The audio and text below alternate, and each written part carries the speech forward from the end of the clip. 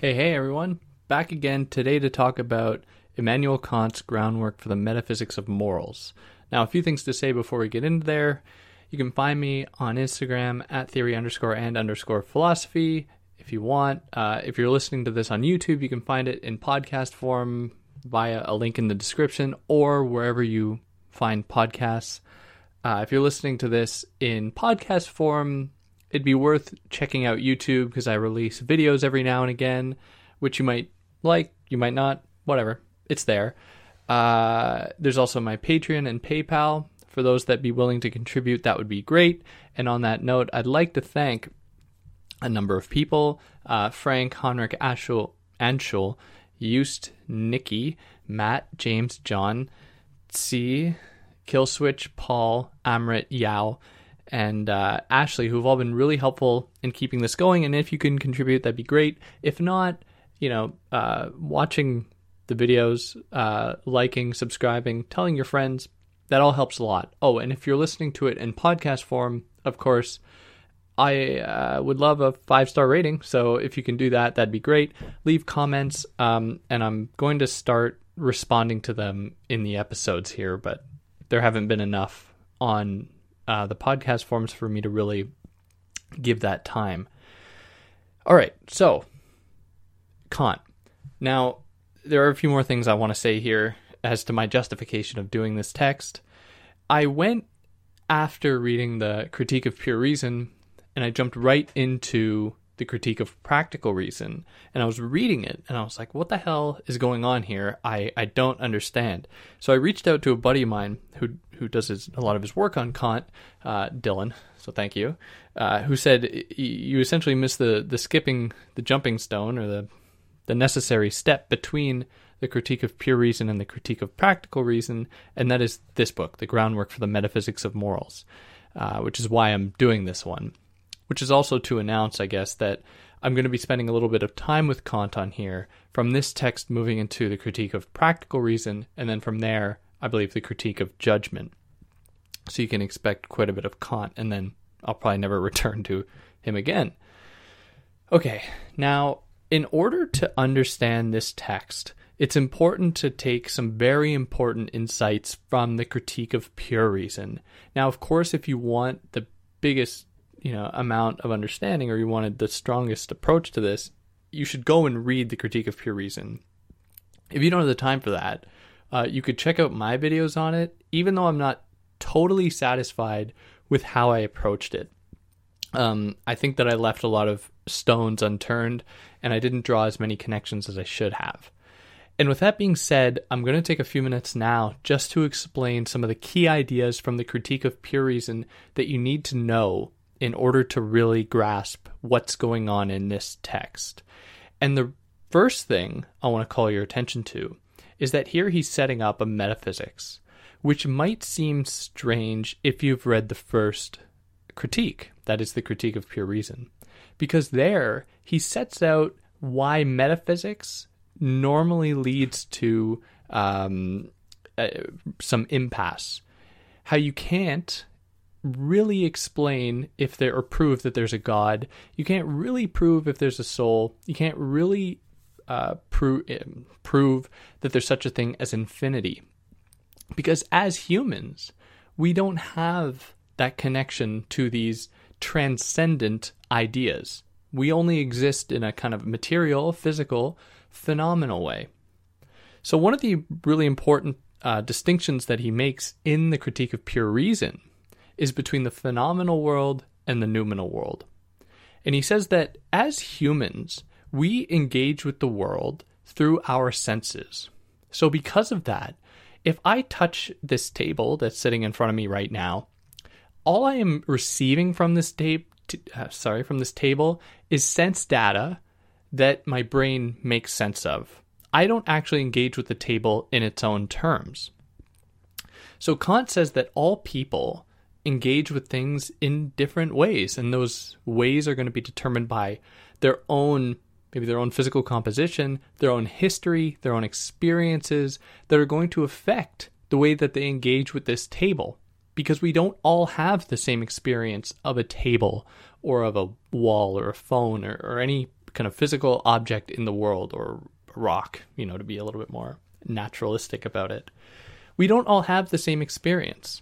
And that is because the noumenon, which is the so-called, what I will just say is the kind of truth of the object, is not accessible to us. We only have access to what our senses allow for, and that is only a connection with the phenomenal world. Okay, I think that's fairly clear. Now he sets out to show that because we only have access to the phenomenal world, we can't explain anything about the noumenal world. The only thing we can do is speculate that it's probably out there. So behind the table, there is probably a truth of the table, but we can never access it. And he says that the proof that the truth is there is the fact that we can have an experience of it. So we can experience the table. So therefore, beneath the table, that is beneath our kind of perception of it, is a real thing that is emanating from which these perceptions emanate, which is, I think, pretty fair. And I think that he's right about this. Now, the same can be said about humans, which is what he's going to get into here in the groundwork for the metaphysics of morals. But there are a couple things I want to say about it first. Humans can experience the world, and we are kind of special in that way. And to some extent, I can see the same generosity being extended to like animals, even plants to some extent. But he's really focusing on humans because humans have certain cognitive faculties that make sense of the world too. We have a reason, which is very, in some cases, peculiar to or specific to humans. So humans can perceive this world. We perceive phenomena, we perceive images and appearances, but we are also, like everything else in the world, we also have a noumenon. We have a kind of intrinsic side of us that we can never access, because anytime we reflect on ourselves, we are reflecting with our senses and or with reason that we've only acquired through our experiences in the world. That is, in the world of appearance and in the world of physical laws. So what are these physical laws? It's quite simple, really. He says that everything follows the law of cause and effect, which, might appear to be a truism and might appear not worth mentioning. But he says that it's impossible for us to imagine a single effect without attaching a cause to it. So nothing exists in this world without there being some cause to attribute to it. And because of that, humans are not free, because we're always already determined by some predetermining cause, which doesn't mean that we don't have a choice in like a single moment, but those choices are greatly hindered and they're determined in advance by the previous instances that affected how we would, come up with a choice or how that choice would work itself out for us. Now, Kant says that we don't have, with that, we don't have freedom, which he's going to come to disturb a little bit or to problematize, starting here with the groundwork for the metaphysics of morals. And as a kind of spoiler alert, he says that this law of cause and effect only applies to the world of appearances, the world of phenomena, the world that we see and can feel and touch. It does not apply, as far as we know, because we don't know anything about the noumenal world, which is the world of things behind the appearances. We don't know if the law of cause and effect applies there. So he says that freedom exists because we know, and this is only speculative, and it's metaphysical in that way, we know that there are noumena. And therefore, we know that they exist outside of the law of cause and effect and are therefore free. And because we as humans both have the capacity to perceive the world in terms of cause and effect in the phenomenal appearance-based world, and we are also noumena, beneath our appearances is a capacity for freedom in our noumenal side. Now, Kant doesn't say you can just, with enough analytical rigor, kind of work through the appearances of ourselves as humans to get to the truth of our kind of noumenon. He doesn't say that because we can't do that. But instead, he's going to ask what it means if we are in fact free in terms of our noumenon. And that sets what I think he's doing here.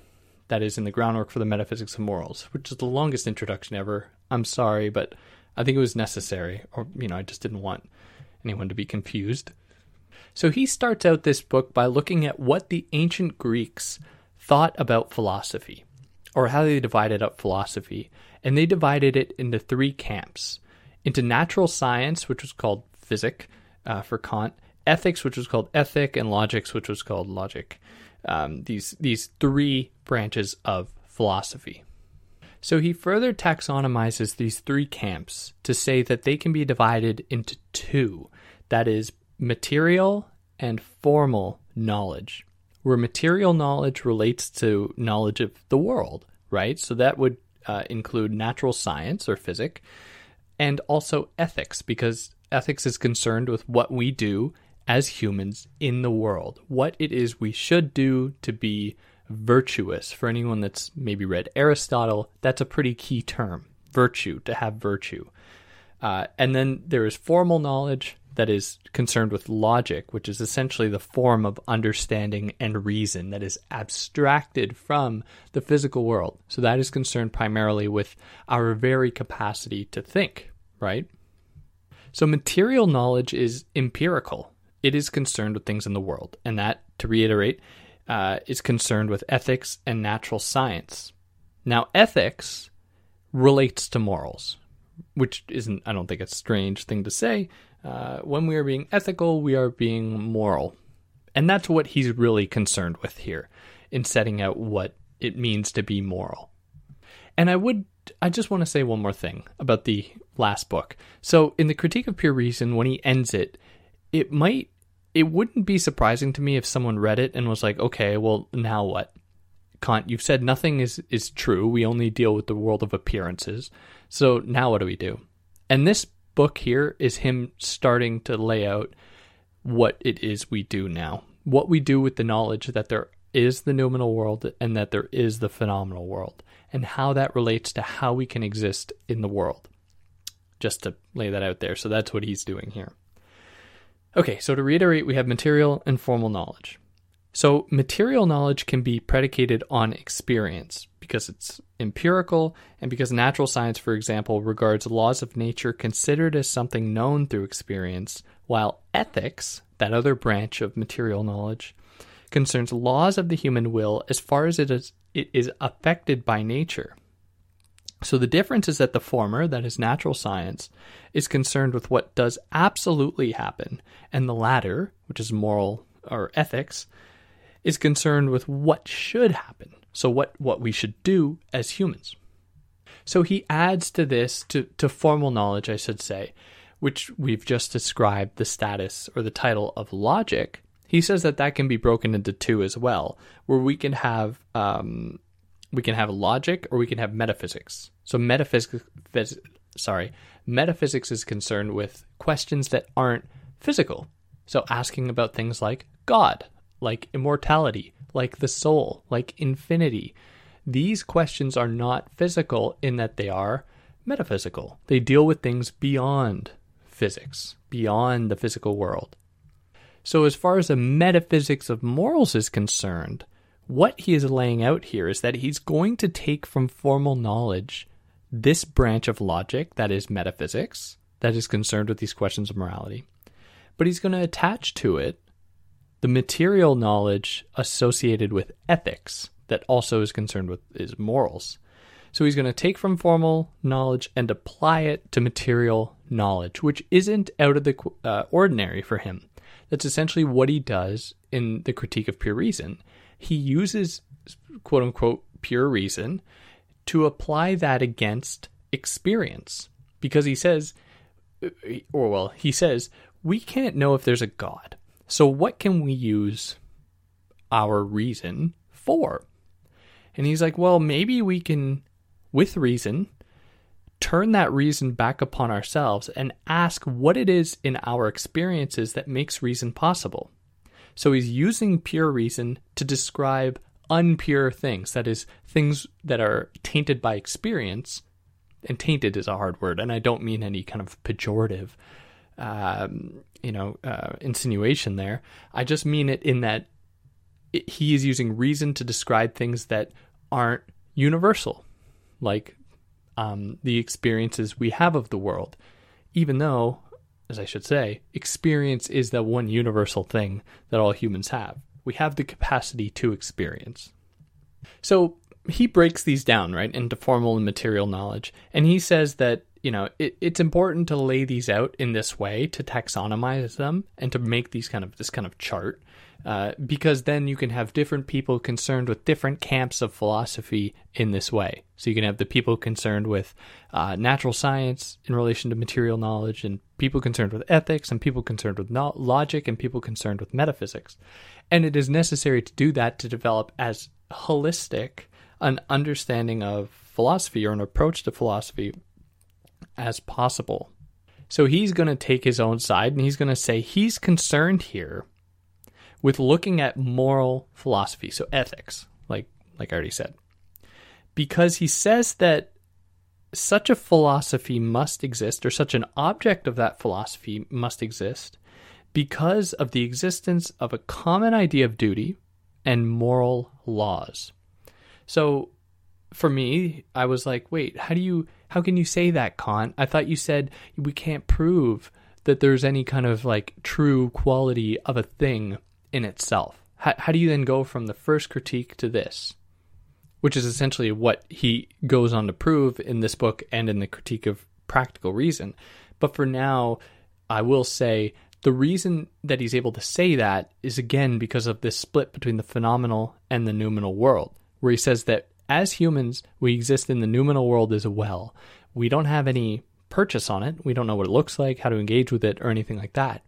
But because we know it's there, and we know that it is constitutive of the phenomenal world, that is, it is the base upon which the phenomenal world rests, it has a structure that structures the structure of the phenomenal world. So therefore, it must have some organizing principle, just like the physical world, the world of appearance, has the organizing principle of cause and effect. So we can assume the same thing in the noumenal world, which it is then not too far afield to say that it has some laws. And who's to say it can't have laws that govern the way things should operate in the world, that is, morally or ethically? So the only way we could possibly speculate about the existence of this noumenal world, the existence of these moral laws or ideas of common duty, is through reasoning, what he calls a priori reasoning. That is, reasoning that is totally detached from anything empirical. Because if we attached empiricism to it, we would not be able to develop any universal understanding, because we'd only have all of these disparate pieces of evidence that don't cohere into a grand narrative. And if you want a little bit more about how that's impossible, I think Hegel demonstrates that really well in the Phenomenology of Spirit, when he's looking all over for a kind of guiding notion under which, or kind of umbrella term, under which to bring everything together, to kind of find the truth of all things. And he says that you can't find it by like looking at the specifics of the world, because everything is so different. You can't draw a connection between a fish and between a king. Like there's nothing common there. So what is it then that can bind them? And that's how he works through that process. Now, having said this, Kant doesn't want to completely eschew experience. He doesn't want to completely get rid of experience, because like in the first critique, the Critique of Pure Reason, he sees it necessary that we don't stray too far away from experience with pure reason alone, and then claim to have solved, mysteries of the universe transcendently. That is, with reason that has fled the limits of human understanding and has stumbled into illusion. It has put forward theses that it could not possibly prove, like the existence of God, for example, even though He's going to prove the existence of God in the second critique, the critique of pure reason, but we'll get there. So he doesn't want to completely get rid of experience because he wants to, in his words, pick out the cases where the laws apply, these kind of universal laws where they apply in the real world. So we're going to always be coming back to the real world to kind of test our hypothesis, and to let the laws get into the person's will. And this will is a possible pure will, or what is also called the good will, which is for him, all of this is kind of an effort to explain the practical use of a priori principles, which I'll explain, so don't get scared, and to make sure morality isn't corrupted. So the goals of this book are twofold. That is, to make practical use of a priori principles and to make sure morality isn't corrupted. So practical use of a priori principles, which could also be called pure practical reason, is something that he likes. He likes pure practical reason, as opposed to practical reason, which he critiques in the second critique. Now, what he means by it here as practical use of a priori principles or pure practical reason is that he's using reason to explain the existence of the will that derives from the noumenon, that derives from the world that we can't see or experience or touch, but that with our reason alone we can speculate might exist. He's saying we can speculate this might exist, and because it might exist, it might have practical implications in our lives in the phenomenal world. So it is only by our application of a priori ideas of reason alone, that we can explain certain phenomena in the phenomenal world, certain instances, certain actions in the phenomenal world. And then he also wants to say to make sure that morality isn't corrupted. So if there is this thing called the moral law, we have to make sure that from its passage from the noumena to the noumenal world to the phenomenal world, it isn't mutated into something negative. It maintains its status, if it does in fact exist. So there's another thing I said in there that might need a little bit more explaining, and that is the idea of the will. So what the hell is that? What is the will?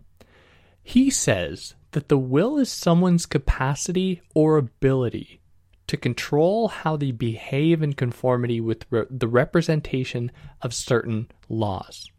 So the will is the compliance to certain laws. Now he's going to add to this that the will itself, if it exists in the noumenal world, doesn't ever manifest itself in specific ways in the phenomenal world or in any specific form, but is instead concerned with how it looks.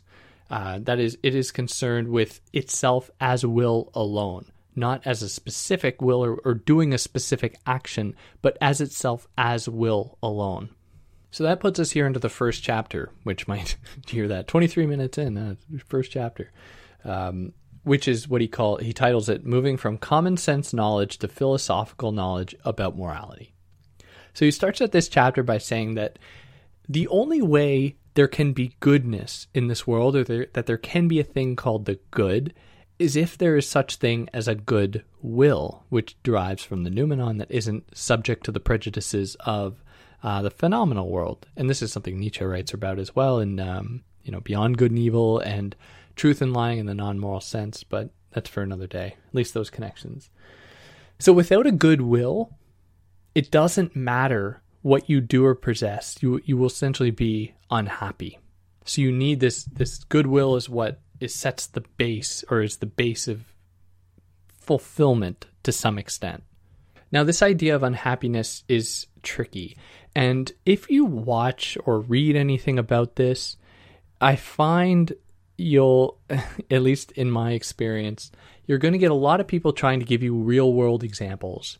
And that is they're almost always wrong, or misleading, I should say, because he is not concerned here with what the will does in the form of actions in the real world. So this doesn't have to do with like my engagement with a bartender or my being a good person to like a cab driver or something, which are some of the examples I've seen. because he is concerned only with the form of the will itself, not specific things it does, which might seem confusing, but I hope over the course of this it'll become clear. Because if we attach to it the promise of happiness, that is, that it can give us joy, then we are too quick to assume that our experiencing the goodwill will suddenly manifest itself in our wants and desires being realized in the physical world, in the world of appearances, which we can't ever hope for, because then it is no longer about our love of the will itself, of our capacity to will, the goodwill, and it is instead the promise of us receiving something good in the end, which is Kant doesn't like, because then it doesn't give us the truth of the will. It becomes totally subjective. So one person might find their fulfillment in doing an altruistic act. Let's say, I don't know, they give over their fortune to impoverished people or something, which would be a good thing. But if they take from that a great sense of satisfaction and joy, then we have moved away from goodness for the sake of goodness, and it has become instead goodness for the sake of this happiness. So when Kant says that if you don't follow the goodwill, you are going to be unhappy, we have to be very careful not to say that the goodwill necessarily implies happiness, because that can be a distraction for us. It can take us away from the goodwill itself. And that's an argument that is going to really develop over the course of these two books, that is, this one and the Critique of Practical Reason. So in relation to the will, reason is practical insofar as it has an influence on the will itself. So reason is not essentially bestowed upon us to determine what we need to satisfy the will. So, like, we don't use our reason to say, oh, to satisfy the will, I need to donate all my money to poverty, which would, if you had the means, that'd be a wonderful thing to do. But that doesn't give us the goodwill, because that is too empirical. It's dealing too specifically with events in the world to satisfy the will, to satiate the will, whereas the will being removed from the world in the form of the noumenon can't be satiated by events in the world. But reason, remember, is the bridging between the noumenal world and the phenomenal world, because we attain reason through the phenomenal world, through our capacity to experience. So we experience things, and then we can develop reason through that, plus our having the cognitive faculties to understand the world and to make sense of it. So we are given reason from both the physical world and from our intrinsic capacity as humans. So in that way, it bridges the gap between the phenomenal world and the noumenal world. So reason has that kind of practical capacity to work upon the will and to see if it can be applied. So a person that is working out of a true moral law does so for the true moral law. They do not do it for any other reason. They do it because they know they must. That is like the closest thing that I can kind of give to a real world example, even though you should take it with a grain of salt and be prepared to completely criticize it, is if you sacrifice yourself, like for some end. Let's say it was an end that was totally separated from like patriotism or any promise of like an afterlife or anything like that. But you do something that you are so sure needs to happen, even though it'll bring you the greatest harm possible, and you will get nothing out of it. You won't get any joy. You know you won't get any recognition after you die, let's say. Let's add that in there. And there is no afterlife to make you, where you can experience bliss. You do it against all better judgment, and you know you have to do it, like someone jumping in front of a train to save someone. I don't know. But imagine that in their mind, they knew they wouldn't be recognized for having done that act, yet they do it anyways, and they lose their life for it. That might be somewhat of an example of this goodwill being enacted, because it is a duty that we can't explain. We can't say, oh, they did that because they got this out of it in the empirical world, or they got some kind of empirical thing out of it. They just knew they had to do it. So what does it actually look like as a law for Kant. And it looks like what he calls the categorical imperative, which is probably why, if anyone's listening to this, it's probably for that reason you want to learn about that thing. And the categorical imperative goes as follows, and it takes a few different forms, but this is the first form it takes and is probably the one people are the most familiar with. This is the law. I ought never to act in such a way that I couldn't also will that the maxim on which I act should be a universal law. So let me break those down a little bit. A maxim is a subjective want. So for myself, I drink coffee every morning. That's a maxim of mine, even though, because I do it every day ritualistically, I could see myself naively associating it with law because it's just part of my daily life to the point that I don't even think about it. I just know it has to happen. But of course, it's only a maxim.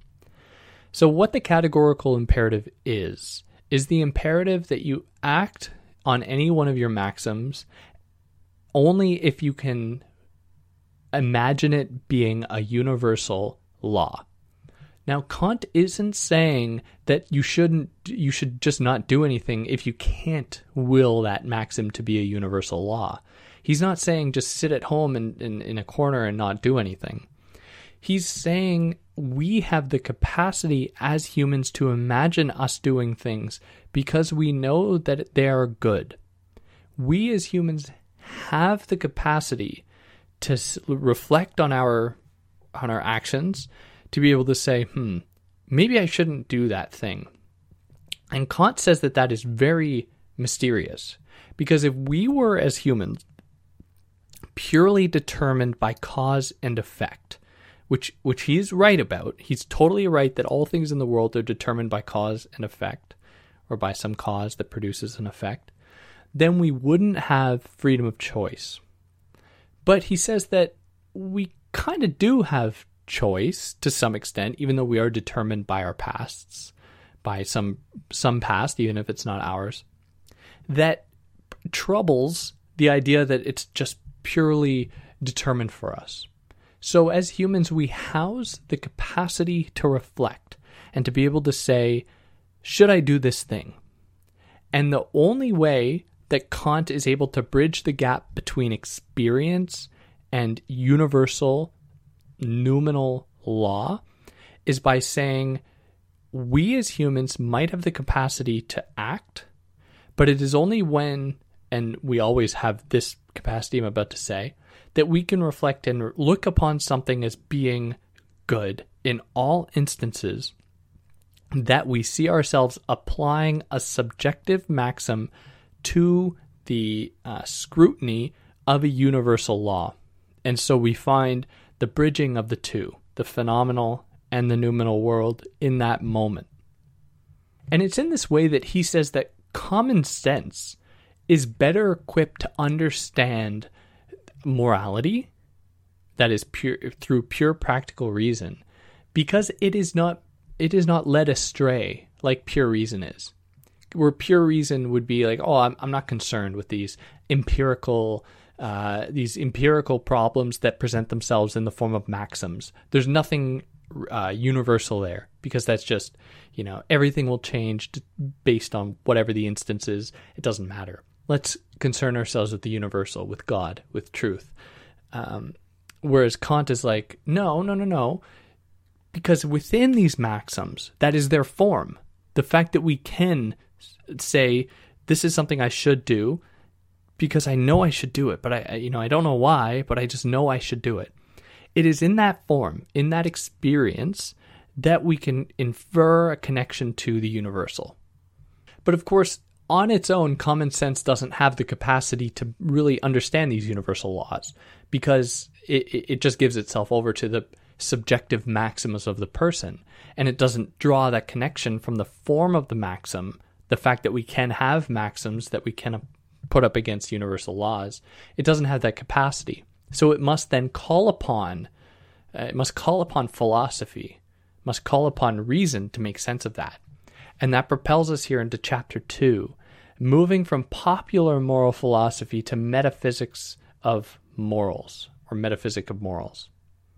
So if we're going to talk about duty, that is what we must do as humans in order to satisfy the moral law, if it can be said to exist, we can't find anywhere empirically. We can't look to the empirical world and find the reason for that, because it only ushers from the moral world, the moral law in the noumenal world. And to really emphasize Kant's humility here, he says that, these are his words, "So our concern is with a kind of action of which perhaps the world has never had an example." So he's saying we might not ever see this be realized. That is, a duty that directly emanates from the moral law. So the example I gave before of someone, dying, sacrificing themselves, might not have ever happened truly for the moral law. And that's just an example that can easily lead us astray. So again, don't cling on to it, but just use it as a heuristic or as a teachable moment, or teaching something to learn from as far as the application of this. So he has a lot of humility, saying we don't know if this thing can be realized. And it is therefore impossible to teach moral law or to imitate it. Like, for example, people wanting to act like God, or act in God's image, like in Jesus' image or something. That can't ever happen, because if God was in fact moral, truly moral, humans don't house that capacity, because, we do it, even if we were to do it perfectly. In the case of the God example, let's say you were a Christian, there was the promise of divine reward in the end, which suddenly takes it out of the will itself or of moral law itself, and it becomes instead about the promise that is the thing that is promised you for satisfying it. So it is here he's trying to move away from experiences in the world, or that is trying to find universal laws purely in experiences. And he says we must instead look to the metaphysics of morals. We must look at it not from the empirical world to the noumenal world, or to the world of reason and anything like that. We must start with the world of reason and then work and see if our laws that we derive from reason can be applied to the physical, phenomenal world. And in case it wasn't clear, I'm using the word phenomenal to refer to the world of phenomena, not like phenomenal and like, oh, what a wonderful world, just in case someone was confused. But again, we're not totally removing ourselves from experience. We are looking to see how reason as a priori thought can apply to practical rules and laws. So in his words, to derive actions from laws, you need reason, which is essentially what will is as practical reason. So we're going to move now into his a more deeper dive into a more thorough reading of the categorical imperative. So he says that when we have a law or an objective principle constrain a will, or kind of determine what a will can't or can or should do or ought to do, it is called a command of reason. And its verbal expression, if it is to have one, is called an imperative. So just because an imperative say what the will ought or ought not to do doesn't mean that the will necessarily abide, because, people are flawed. People, if this whole discussion of the moral law is true, we can't lose sight of the fact that humans are flawed and that we have our own subjective desires, our own action drivers, what he calls also pathological impulses. And he doesn't mean pathological in any pejorative way. He means it in that it's just our own, like determined by our own desires. So we have this imperative, which is like a command from the will. And the imperative can assume two different forms. Either it can be a hypothetical or a categorical imperative. Now, we already know what a categorical imperative is. It is a law that refers to itself only and makes the law itself the end goal. But, and I'll explain that more in a second, as for the hypothetical imperative, he says that it is an imperative, it is a command, that says, do this thing and you will get this reward.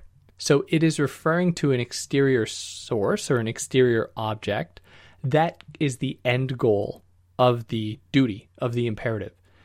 So it removes the person from the imperative itself towards something else. Whereas with the categorical imperative, it is about the imperative alone. It is something that must be done for the sake of it being done. So to repeat the first form of the categorical imperative, it is act only on that maxim that through which you can at the same time will that it should become a universal law. That maxim itself, you can look at it and say, this is something that should be done. And in every moment, it is something that can be done by anyone else. So therefore, I have the justification of doing it. And that, like, again, I can't give you an example of this happening in the world. And if you ever watch a video or hear someone explaining it or read something where they give you an example, be very wary. It's very difficult to claim to have given an example. So it is only the form, the very capacity that we have to ask, can this be a universal law? And if we can act upon it in that way, having accepted it, but it is only subjective, then we have shown to ourselves that it is possible. And that is what is interesting and important for Kant. So an example that wouldn't be a categorical imperative is like if someone, and he gives a lot of kind of hypotheticals as to what aren't categorical imperatives, which I'm not going to get into all of them because I don't find it all that useful. But he gives the example of someone lying to save face. Like, let's say I lie about, suddenly I'm at a loss for words. I lie to explain why I was late to, let's say, a family event when I was actually out drinking with friends. For example, I mean, it's whatever. If I would be completely out of this world if I were to say to myself, wow, I should lie and everyone should lie all the time because of, the goodness that I got out of that. Like I got a free pass essentially because the people that I was lying to believed me. I told them that I was running late because I had a flat tire or something, whatever. I'd be a really strange person if I were to say, wow, what a great thing it is to lie. Everyone should lie all the time. It should be a universal law. It should be a law. So clearly that is not a categorical imperative, to lie all the time. And even to tell truth all the time is kind of sticky territory because telling truth can get people in a lot of trouble in a lot of different ways, which doesn't mean that it's not perhaps better, but it does present various problems in the realization of this categorical imperative. So we have yet to show, though, a priori or through reason, that this kind of imperative really exists, and that obedience to this law is duty or is action, proper, good-willed action. So to properly assess this, to see if it really exists, we have to traverse reason, but not speculative reason, but moral reason, or moral philosophy, I should say. Not speculative philosophy. Now, this is to posit that the existence of the human, the thing that is an end in itself, because we know as a noumenal thing, we have a kind of truth beneath our appearance. And I use the word truth in scare quotes, like, it's just a word I'm using for lack of a better word, because we know that the word truth holds such strong cultural connotation that we have to be very careful with its usage. But I'm just saying the thing that exists beneath the appearance when I'm referring to the word truth here. So we know that the human is an end in itself. They are end of all experience and phenomenal world, and in their capacity to abstract from that world in form of understanding and reason. So what does that mean? And that wasn't Kant, that was my own note. What does that mean? It means that as humans, we are intrinsically capable of understanding the world. That is, we have the capacity to understand that there is a thing called space and there is a thing called time. And this harkens back to the first critique again, but I won't get into it too much. And he says that we have a natural understanding of space and time. So as humans, we are the beginnings of essentially the world because we create it in our minds. It doesn't exist out there that we know of. We only know it through our senses. But we are also the end in that we ourselves are the means by which it happens, and we are the end point where we turn the world and objects and experiences into into reason through the understanding and through our other faculties or other cognitive faculties. So what this does for Kant is it makes such a being, that is humans, an object of respect and something that sets limits to what anyone can choose to do, because we have this innate capacity, and the fact that we have this kind of innate capacity leaves a sliver of hope. And this is what Kant is really interested in. He's like, we have this innate capacity to understand space and time. We have this innate capacity to turn sense data into reason through the understanding.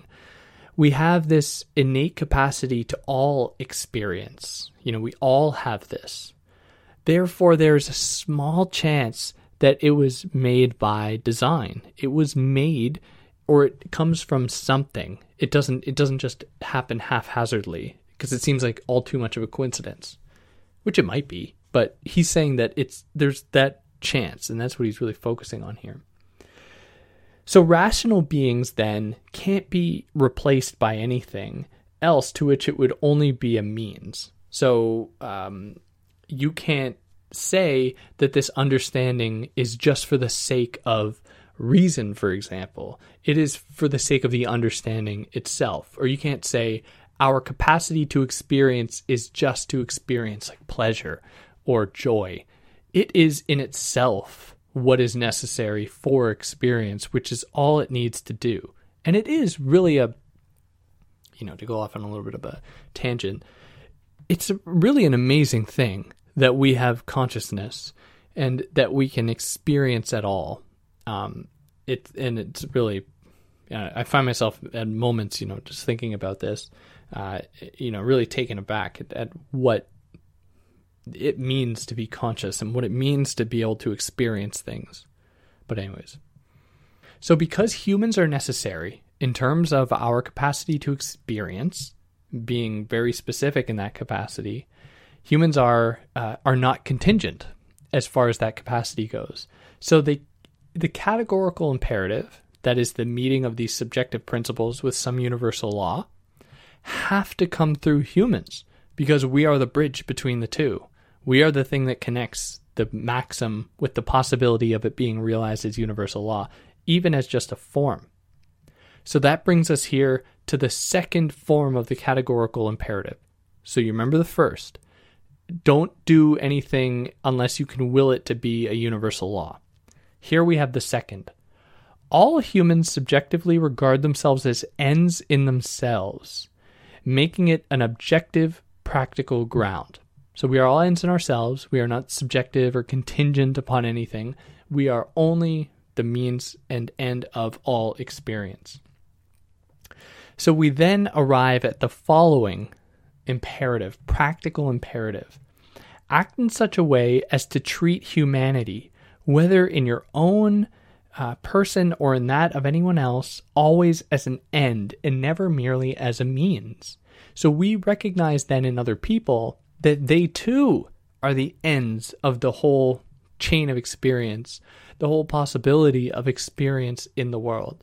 And the implications for this are pretty amazing, I think, because, I think maybe today it'd be a lot easier for us to grasp, but I imagine at the time when, things like colonialism are going rampant, we're starting to see the roots of what would become to known as racism, which racism follows these events. What came before was something a different kind of oppression, but racism is specific to the formation of certain kinds of power, as just an aside.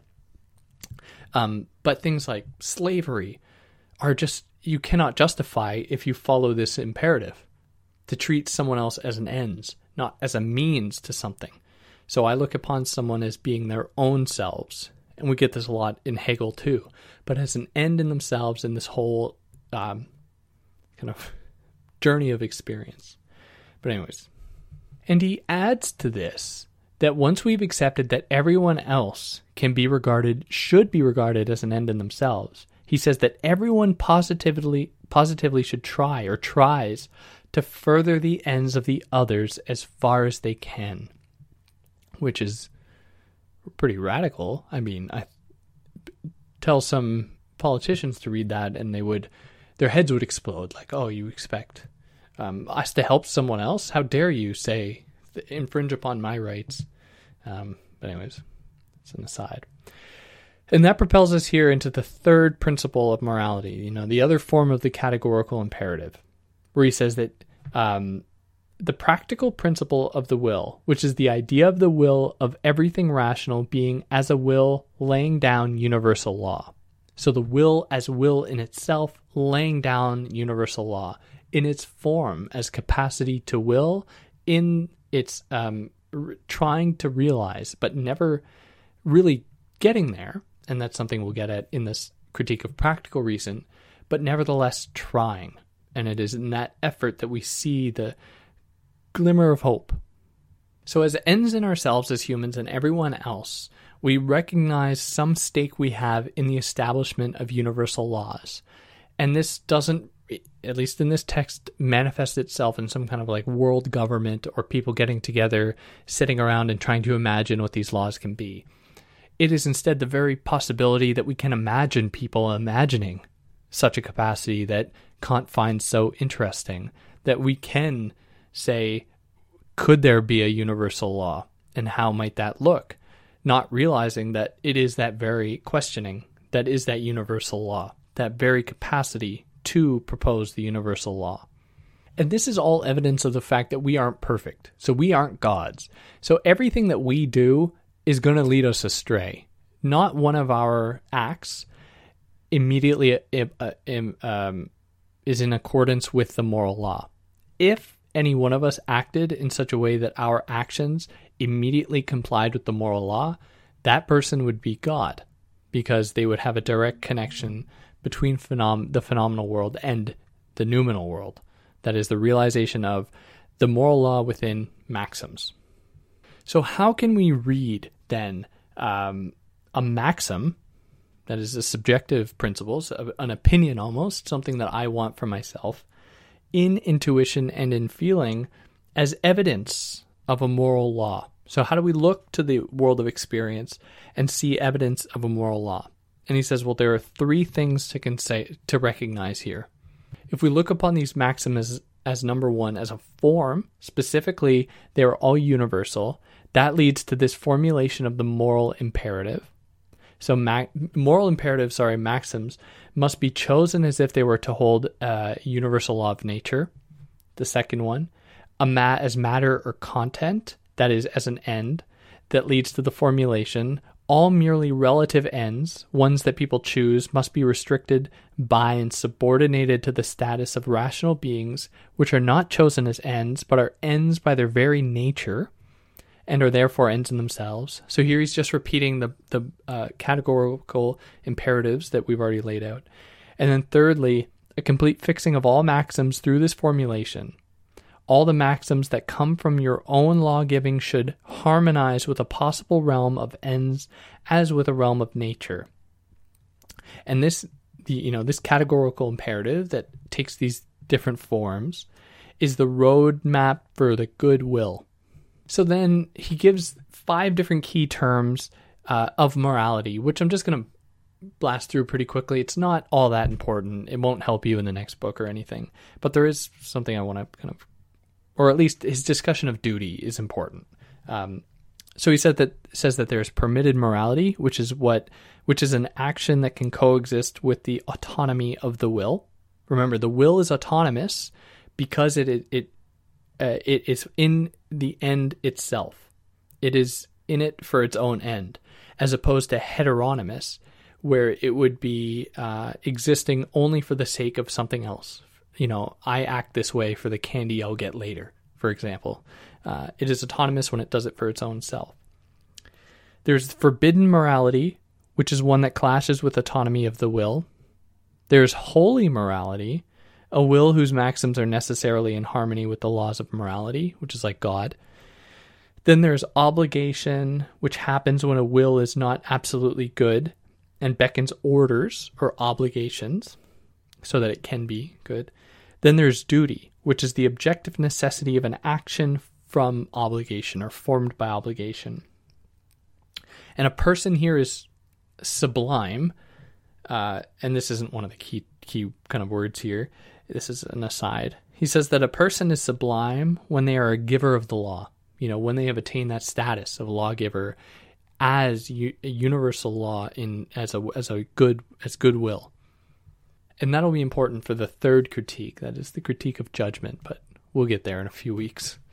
So then he asks, how can we know if morality is not just an empty concept, a transcendent thing that he criticized like in the first critique? And he's going to try and answer that with the next chapter, that is chapter 3, which is moving from the metaphysics of morals to the critique of pure practical reason. So this is where he's going to bring in the discussion of freedom, where he says that to be free means that you are not affected by outside forces. Now, we know that's not the case in the realm of the phenomenal world because everything is determined by cause and effect. There's no effect that exists outside of a cause. But how is it possible then to claim that freedom exists if it complies to moral laws? So if I say that we are free in terms of our noumenal side, that is free from the realm of cause and effect, of the laws of cause and effect, that would then imply that we are coextensive with the moral law, which is the argument that he sets out to make really at the end of here and in the critique of practical reason, that moral law and freedom necessarily imply the other. How can we claim that there's such a thing as freedom if there's such a thing as a moral law? Because a moral law imparts rules and guidance upon freedom, which you might say, well, then it's not free. Then it's contained by that very law. And Kant says no, because all that freedom wants is to comply to that law. That is exactly what freedom is the compliance with that law. So we know that reason is that guiding thing between the noumenon and the phenomenon, as I've already shown. So we know that reason is somewhat free, as I've said before, because otherwise cause and effect would determine everything, and then there wouldn't be any room for choice, even though we do, for some reason, have a capacity to choose, lest someone with like an amazing scientific invention could technically, because of everything follows the law of cause and effect, could determine everything in advance. Because that can't happen, even hypothetically, it shows that there must be a sliver of hope for freedom that seeps into the phenomenal world, and it must derive then from the noumenal world, from something that transcends, yet we can't explain it, we can't see it, that transcends the sensible world of appearances. So freedom and the moral law, because the moral law exists in the noumenon as well, are extensive. So we know that freedom abides by its own principles because it is free, and those principles are the moral law, that thing, in the noumenon. So we only see things happening in the world, and it is from that we develop, reason that we can apply then to the intelligible world of the noumenon that is only imagined speculatively.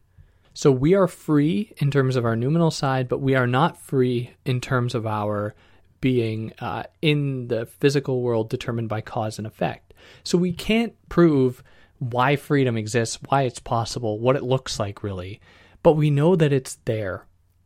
And we can only speculate, we only hypothesize, because if we tried to go any further than that, we'd be saying, applying empty concepts, we'd be claiming things that we don't actually have the capacity to claim, we'd be sophists essentially.